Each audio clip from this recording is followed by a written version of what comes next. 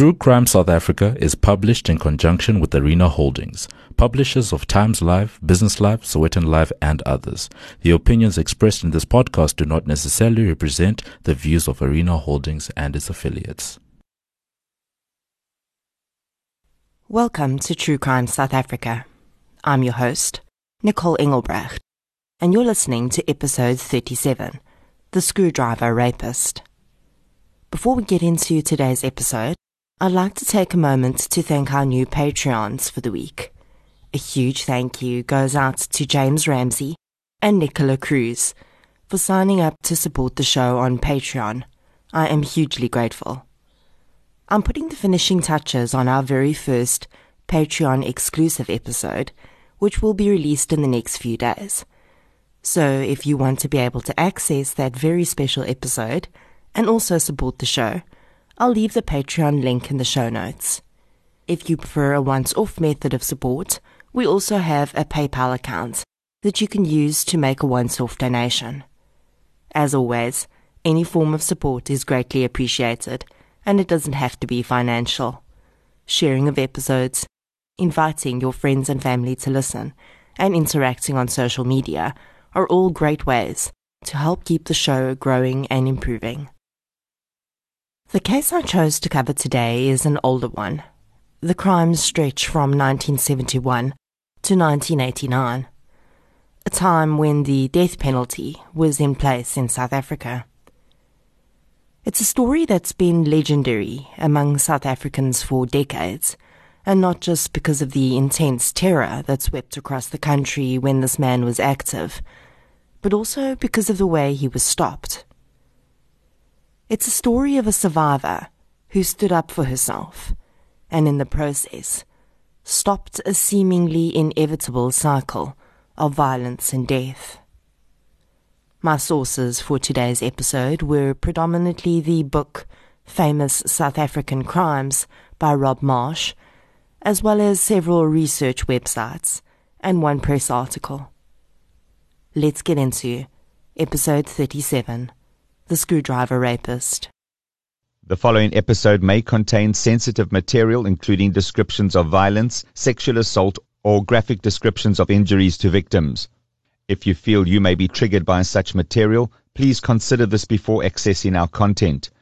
To access trauma counseling or services, please see the helpline information on our show notes. William Frederick van der Merwe was born in 1951 in Kew, Johannesburg. His mother, Mary, cared for William and his 8 siblings, and his father, Thomas, was a driver for Johannesburg Tramways. When William was 15 months old, and his mother was pregnant with her 10th child, his father was killed in a motorcycle accident. It would be this sudden and unexpected death that seemed to set little William's life on a downward trajectory.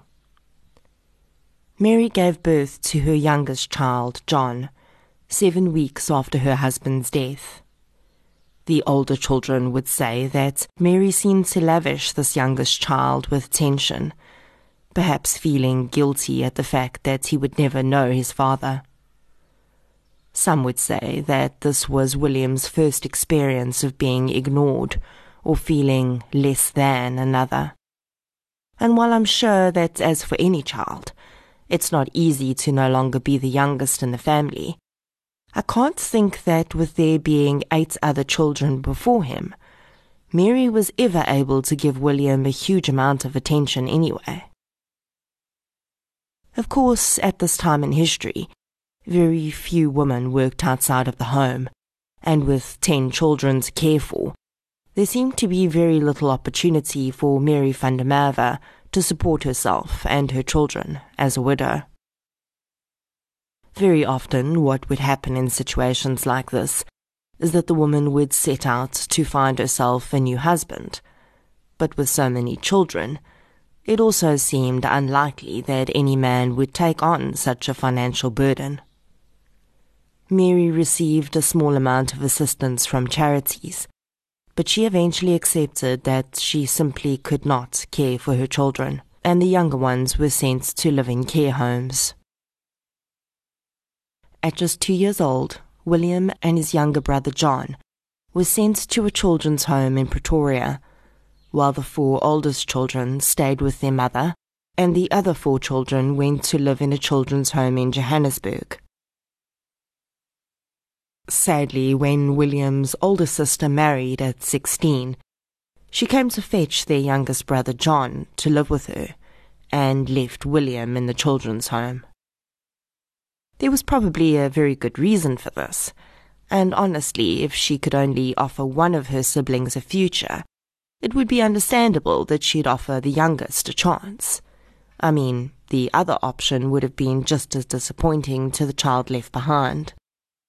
William would end up spending 4 years in the children's home until, when he was 6 years old, his mother had managed to work her way back into the black and had a council house in Bertram's, Johannesburg, and she brought William home to live with her. The book by John Marsh says that by this time, anger and resentment had already taken hold of him. While this is certainly not the ideal childhood, I don't see that anyone really abandoned William or let him down. Both his mother and sister were just doing the best that they could in pretty bad circumstances. Perhaps William, in his child's mind, didn't see it that way. Or perhaps all of these circumstances were adding to what was already inherent in him. William was enrolled in a new school, and for some reason, although the children's home hadn't realized it, the school picked up that he had severe learning disabilities. He tested at an IQ score of 90, which is really pretty average. Most people have an IQ of between 85 and 115. A psychiatrist assessed William and found that, despite his normal IQ, he seemed either unable or unwilling to learn to read and write. William's behavior began to escalate, and he was unruly, cheeky, and disobedient. It was decided that he would need to attend special learning classes in town, and William, at the age of 7, was given bus money each day to attend these classes. He skipped most of them and used the money to go to the cinema instead. Not receiving his special classes, he still could not read and write, and as other school children began to realize this, he became the subject of bullying and ridicule. Anger built within him, and he started a criminal career at the age of 9 when he stole his teacher's purse. Not long after, he told his mother that he didn't see the point of going to school anymore. He said that he couldn't read his work, that the teacher ignored him, and that his classmates laughed at him. As a situation on its own, this is rather sad. If I think back to many of the kids I went to school with, almost inevitably the ones that were deemed the naughty kids were also not very good academically. At the time, you assume, and likely many parents did too, that they aren't doing well academically because they're spending their time getting up to all sorts of mischief. The truth, though, could be quite the opposite, and I don't think it's uncommon for children like William, who struggle with the standard academic setup, to feel like they're stupid or they don't fit in, which results in them acting out. What's needed is for the child to receive individual attention and to be taught in a way that fits their own way of thinking, so that they can find their talents and skills. Sadly, many girls and boys who are not suited to an academic environment, but forced to be in it, will take these self-esteem issues with them after school. Most find ways to be happy, though. They heal from this unnecessary hurt, for the most part, and find things that they're good at. Most of them don't become what William did. William van der Merwe was 13 years old when he first came to the attention of police. He had started to break into houses and was now not going to school at all. He was sentenced to 3 cuts with a cane, which in 1965 was still a valid means of punishment for juvenile offenders. Proponents of corporal punishment will be very unhappy to hear that this didn't deter William, and he was arrested again when he was 15 for housebreaking and robbery. This time he was sent to Tokai Reformatory School in the Western Cape.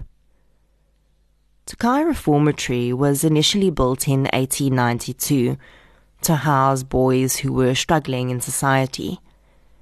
It was initially called the William Porter Reformatory, and it continued to house boys until relatively recently, when it was officially closed in 2000.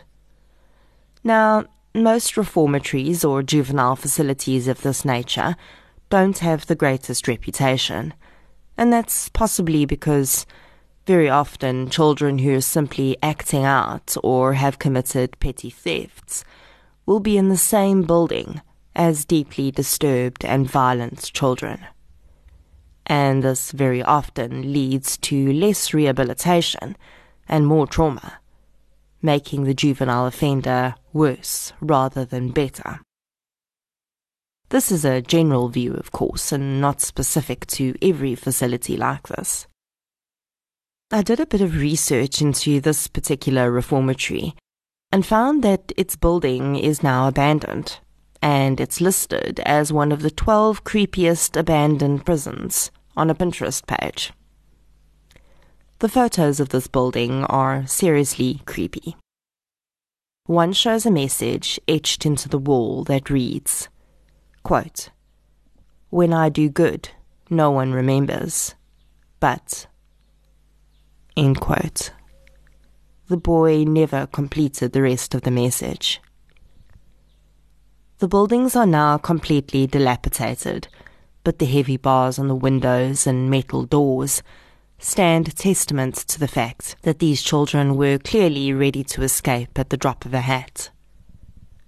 A stack of thin paper-like mattresses stands in one corner of a room, and I wonder if kids really had a single good night's sleep on those things. The forest around it is slowly starting to reclaim the building, and plants and vines grow through cracks.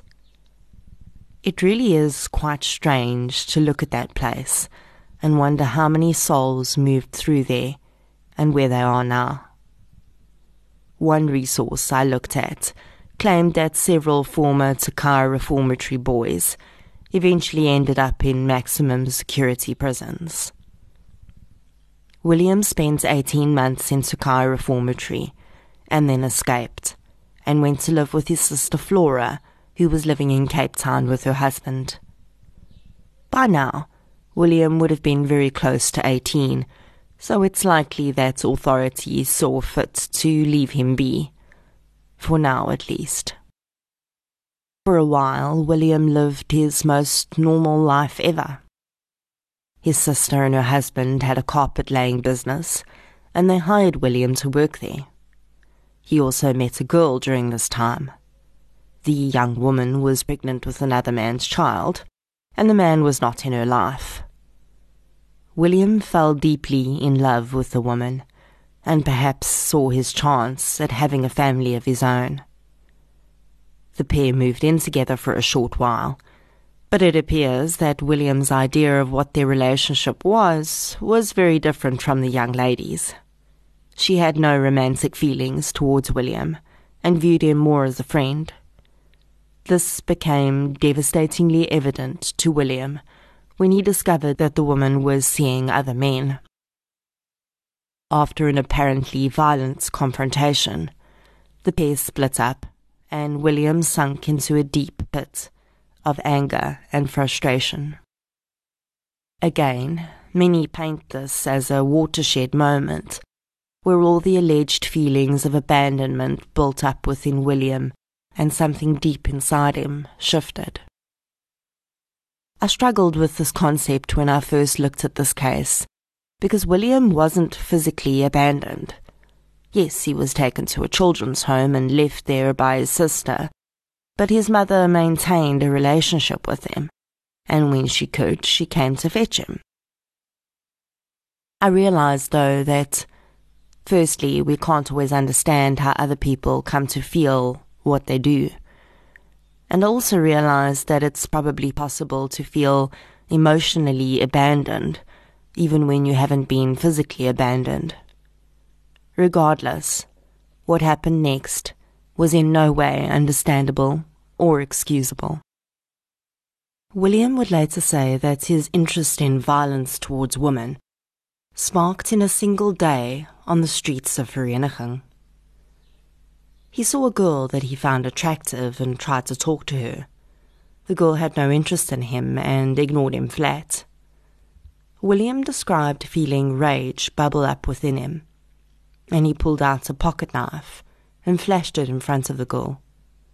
He said that the intense fear that he saw reflected in that girl's eyes was the first time in his life that he'd felt powerful. He soon became addicted to that feeling and would follow women on the street, in parking lots and stairwells.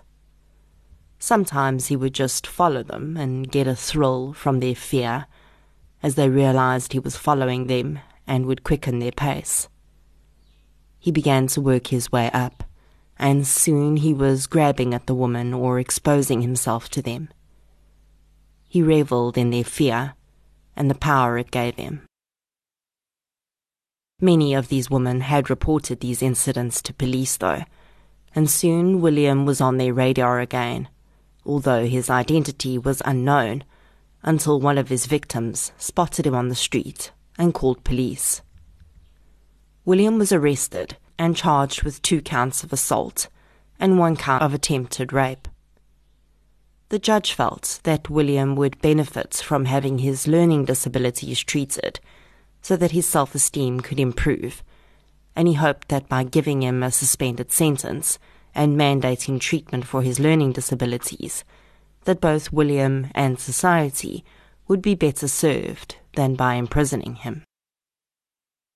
While I commend this judge for creative thinking, sadly with William it would not achieve the desired outcome.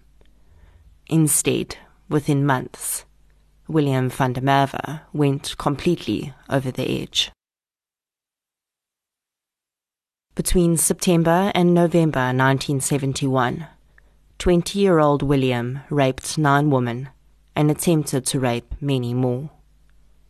He started to use a screwdriver, both as a prop in his ploy and as a weapon, and the media dubbed him the screwdriver rapist. A common ploy that he used would be to dress in overalls and pose as an electrician. He would then approach houses where he knew women were alone and convince them to let him in, as he had electrical work to carry out. His youngest victim in this series was just 14 years old. One of his victims was a young mother, and he raped her with a young child in the room. The press covered each of these cases at the time, and women were terrified, fearing that anyone could be next.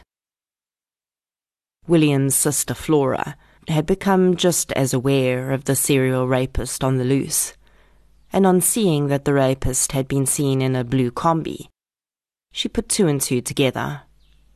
She and her husband confronted William and asked him if he was the screwdriver rapist. As though he was only too glad to share his story, he admitted that he was, and accompanied by his sister, he handed himself over to police. This must have been an extremely difficult decision for his sister, and I think the outcome of William's trial must have made it even more so. On the 22nd of March 1972, William van der Merwe was found guilty on 5 counts of rape, 4 of attempted rape, theft and crimen injuria, and sentenced to death.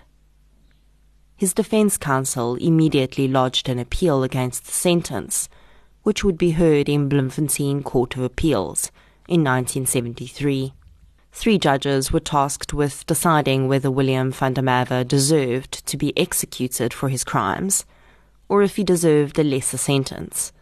His guilt was not in dispute.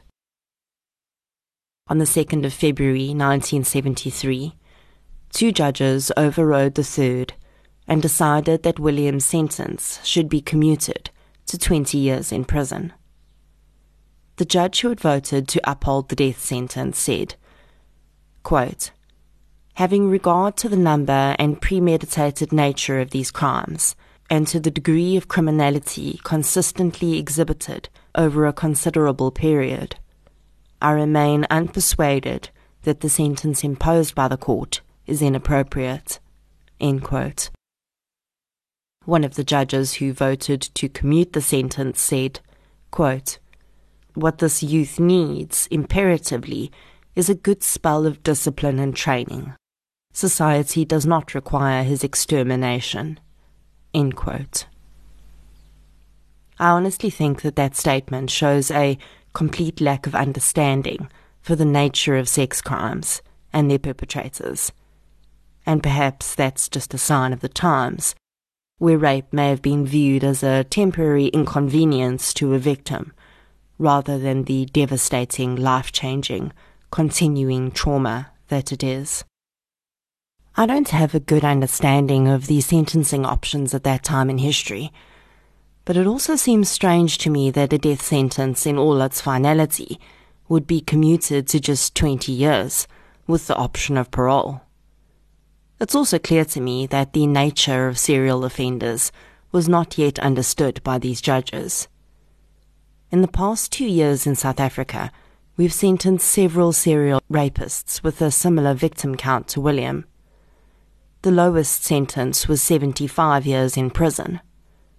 Other sentences included 441 years and 7 life sentences. So as much as we feel like our court systems are not doing enough to protect society from sex offenders today, they are clearly doing a far better job than we did in 1973. Imagine the slap in the face for those victims to have had the knowledge that they would never have to fear William van der Merwe again, only to have that snatched away within a year and replaced with the knowledge that, certainly within their lifetimes, he would be allowed to walk the streets again. 9 women who would have had to live with their experience for the rest of their lives, one of which would always have her first sexual experience be a rape, had to hear that the man who forced himself on them to feel powerful only did it because he was undisciplined and untrained. And now, for them, the nightmare would never end. William van der Merwe served 15 years in prison, where he underwent rehabilitation programs, and on the 1st of March 1987, he was released from Zonnewater prison in Pretoria. In another failure of the system, the decision was taken not to advise the public or his victims that William had been released. He left the area and moved back to the Western Cape. As I was researching this case, I kept on finding these glaring parallels between the case of Moses Sithole and William's case. Both men had their fathers die when they were very young.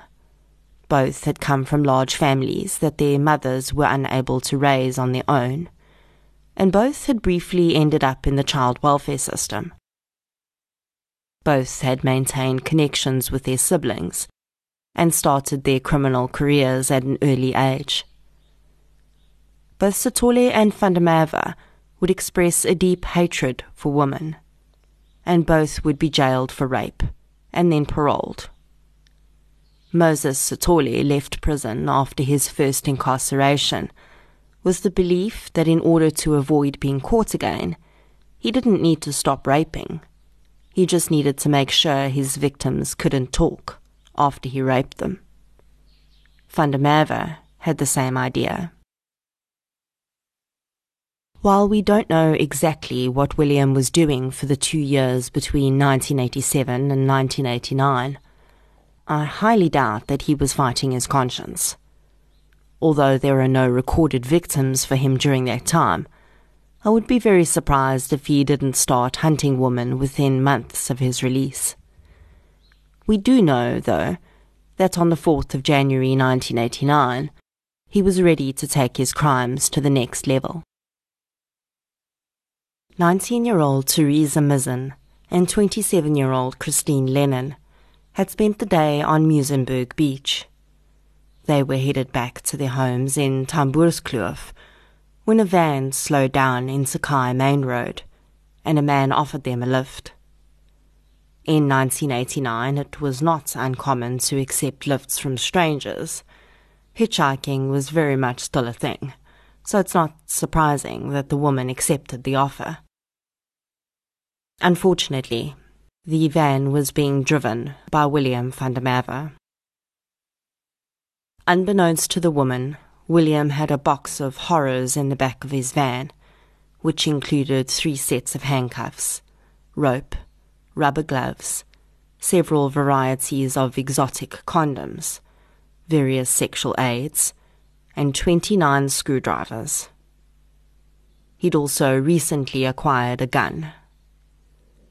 Theresa would later report that she'd sat in the middle seat in the front, and Christine had sat closest to the door.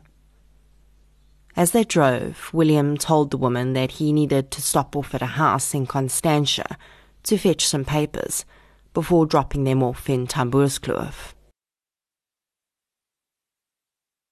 He stopped at the house, and the woman waited in the vehicle.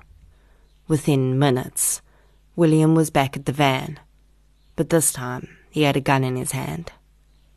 He instructed the terrified woman to get into the back of the vehicle, and he handcuffed them and tied their feet. He told them that if they stayed quiet and listened to his instructions, they would still be alive when he was finished. William then drove the woman to a deserted part of Constantia Forest. He got out and, brandishing the gun, told Theresa that if she screamed, he would cut off Christine's breasts, and then he would do the same to her. He then raped Theresa Mizzen. After the attack, he gave the girls cigarettes and tried to have a conversation with them, saying that he just wanted to have some fun, and when he was done, he would drop them off somewhere. He then bundled the woman back into the vehicle and drove around for what Theresa said felt like hours. William's eventual destination would be Grabouw Forest, which is about 40 kilometers outside of Cape Town. On arriving, he raped Christine in front of Theresa, and then forced Christine to walk into the forest with him, leaving Theresa behind. She briefly considered trying to run away, but realized that she wouldn't get very far with her legs bound, so instead, as William walked away with her friend, she spotted his trousers laying on the ground and saw his gun hanging out of the pocket. Theresa rolled out of the back of the van and pulled herself towards the gun. She'd never in her life handled a gun and had no idea how to check if there was bullets in it or to cock it. Miraculously, though, she managed to cock the gun and climbed back into the vehicle, awaiting her attacker's return. About 15 minutes later, William returned to the van with a knife dripping with blood in his hands.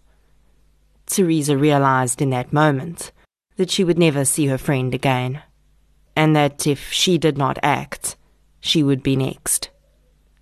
She rolled onto her side, pointed the gun at William, and fired. She would later say that she heard him sigh, and terrified that she hadn't hit him, she fired again. When she tried to fire a third time, the gun jammed. Against all odds, Theresa Mizzen's first shot had hit William van der Merwe directly in the head. Her second shot had hit him in the shoulder. She found a knife in the van and cut her feet loose and ran for the road, where a passing motorist picked her up and took her to the police station. Within minutes of reporting her experience, Grabouw Forest was swarming with police officers. They found William van der Merwe barely clinging to life on the ground, with 2 bullets in him, He was rushed to hospital, but died just hours later. Police also found Christine Lennon's body, laying in a pool of her own blood. She'd been stabbed violently and had bled to death. William had gone from being a rapist to being a murderer. But before he could take his second victim, Teresa had carried out the death sentence that he'd dodged 15 years before. When asked how she felt about having taken William's life, Teresa would later say, quote, "There was nothing. There is nothing. It's as if it had nothing to do with me. I didn't even feel that he got what was coming to him." End quote. Teresa Mizzen did not just save herself that day. Although she would have had no idea who the man standing in front of her was. When she summoned her courage and fought back, she saved countless women. William van der Merwe had decided, as many serial rapists do, that dead victims don't put you in jail for rape. And I have no doubt that if he had driven out of Grabo Forest that day, he would have become a serial killer. Considering that we had yet to develop any great investigative knowledge about catching serial killers at that time, and also considering that we didn't have any form of DNA capabilities then, who knows how long it would have taken for him to be caught, and how many women would have lost their lives. Teresa also gave 9 women who'd been the victims of his rape the peace of knowing that the monster that had haunted them was now well and truly gone forever.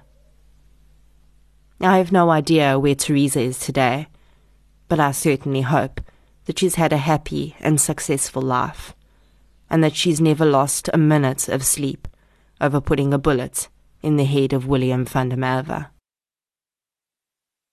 Of course, I also thought about how William's family must have felt upon hearing that he was dead and the circumstances surrounding his death. I can't imagine how difficult that type of grief must be, because you will grieve. You'll grieve for the boy your brother and son once was, but you cannot grieve for the man he became. You'll grieve for what he meant to you as a family member, but that will always be tempered by the fact that he turned himself into a monster. I did a ton of searches on genealogy sites, trying to figure out what happened to the rest of the van der Merwe siblings. I guess part of that was an interest in whether, out of 10 children, many of whom grew up in the same circumstances, it could really be just one that found themselves on a dark path. Perhaps I wanted to try and either prove or disprove that nature versus nurture question, or maybe I just wanted to know how the story ended for the rest of these kids. The van der Merwe surname is obviously very common, so I got lost in rabbit hole after rabbit hole. I did come across one profile, which I believe is the correct one, and it actually indicates that the siblings' mother was called Molly and not Mary. Strangely, William's sister Flora, who we know did get married, was listed as unmarried on many of these websites. William had no harder life than many others had. In fact, he'd had more opportunities than many. The difficulties he faced were largely of his own doing, and all of his acts of evil were choices. He could have taken the opportunities given to him to overcome his learning disabilities. He could have worked at his sister's business and built a life for himself. Instead, he decided that it was far better to enjoy the pain and fear of others, and he would have continued to do so until he was stopped. The justice system let down many, many women when they released William onto the street. Some were able to escape with their lives, but Christine Lennon was not so lucky. And so, where the justice system failed, Teresa Mizzen stepped in, 19 years old and terrified, and in fighting for her own life, She also ensured that justice was eventually served.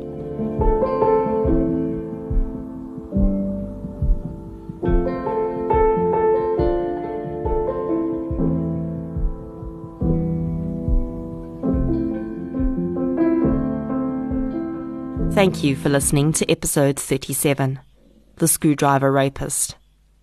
If you enjoyed this episode, please be sure to subscribe to the show on the app that you're using to listen right now. You can also follow us on social media. We're on Facebook, Twitter and Instagram. I'll be back next Friday with a Spotlight mini-sode. Until then, thank you for your support, and I'll chat to you soon.